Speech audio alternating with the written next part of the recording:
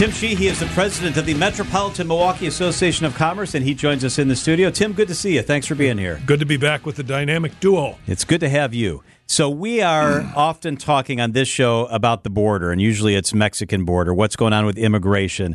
We got kind of a little border news going on right here in Wisconsin, Illinois. We do, and people tend to look at the Illinois-Wisconsin border as a border battle.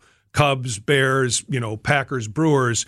But what's really interesting is an announcement today by WestRock, 587,000 square feet, a $240 million investment, 177 new jobs. That follows last week, Concept Labs, 180,000 square feet, $34 million investment, 145 new jobs. So what's happening is the economy between here and Chicago is really knitting together. But the beneficiary, I think, is this southeastern Wisconsin region.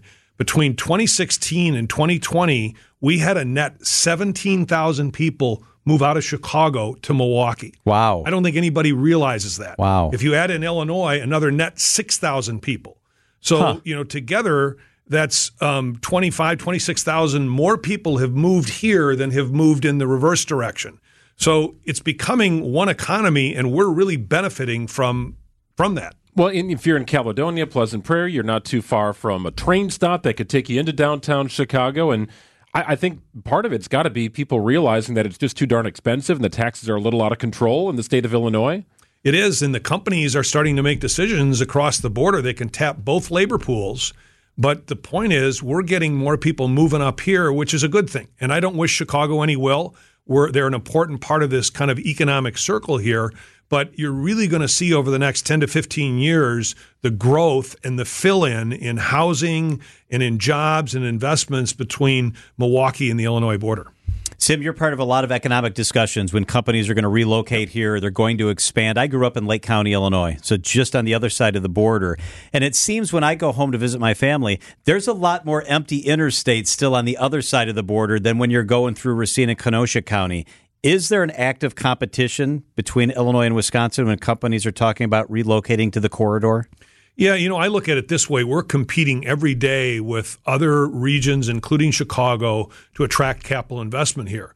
And quite frankly, the advantage we have with Chicago is you can locate close to it, get some advantage from that labor pool, but still be an attractive place to do. And to add to that, Haribo just announced that they're adding another 477,000 square feet to store the production of gummy bears. So again, Microsoft, we've talked about these investments here, and it really bodes well for the development here. I mean, I think there was just an announcement the other day, 600 new apartments are going up in that Pleasant Prairie area. So it's fantastic news. That is incredible. Haribo is just enormous. Uline is enormous. There's the Amazon distribution center. That is enormous. These are on massive plots of land. They are. I mean, Microsoft is absorbing close to 2,000 acres. And so I know a lot of people lost their farms and homes. They were paid very well for them. But this is the evolution if we want this economy to continue to grow and deliver high-value jobs. Tim Sheehy is with us in our WTMJ studios. I want to ask you about MPS. They're proposing a big property tax increase, more than $250 million.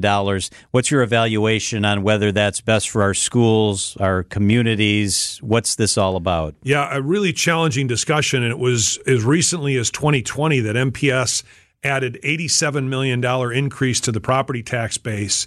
And on top of that, now they're going to add this $252 million, or they're proposing to do that. So that, in a sense, doubles your property tax in the city of Milwaukee that you pay to the district. There's a financial need. MPS has got a $200 million deficit next year. They're projecting $1.2 billion over the next 5 years, but there are two critical questions we need to ask. One is, how is this linked to improving student performance? And second, MPS has lost 20% of its students over the last decade, and we have the same number of schools. So we have excess capacity, and the district needs to right-size itself, or we're going to continue to see these property tax increases with no improvement in student outcome. There's also a new trend in housing development. How about beachfront property without a body of water? It sounds like a joke, but I was looking particularly in Florida and Texas, and people are skittish about building on lakes because they get algae blooms and the lake may not be healthy. They're, of course, concerned about building on a beachfront property near a hurricane. So Florida, developers in Florida and Texas have come up with this concept where they're actually putting sand in a lagoon. So it absolutely, you're looking out the window and it's like I'm looking out of it on a tropical island. And the one I was looking at in Florida, not to move there, just to look at this, 37 million gallons and a 14-acre lake with palm trees. And Wow. I've seen the pictures, and it looks like you were on St. Martin or some tropical island, and it seems to be selling homes. In Dubai, they do that too.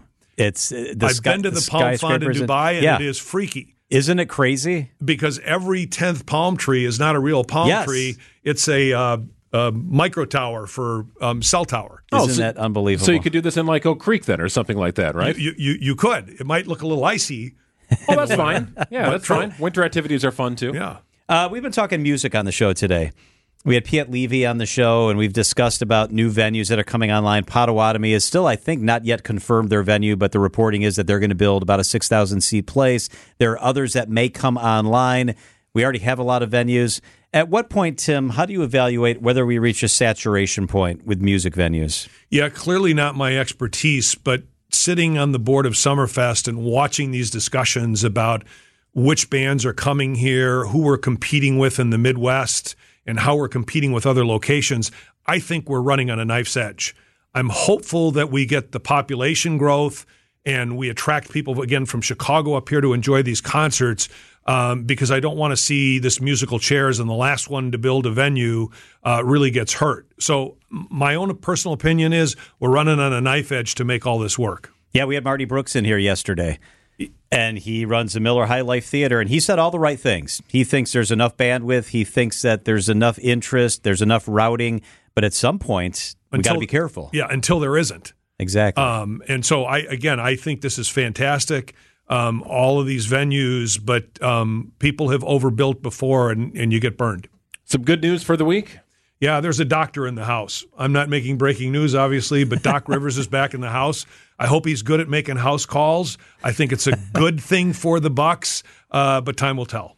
It's exciting, isn't it? It is. I give them so much credit because many organizations wait until they've got a real problem, and then it's too late, and the Bucks are being very proactive with what they believe they need to do. Yeah, when your two superstars are teetering at a little over 30 and a little under 30, You need a doctor in the house. Yep.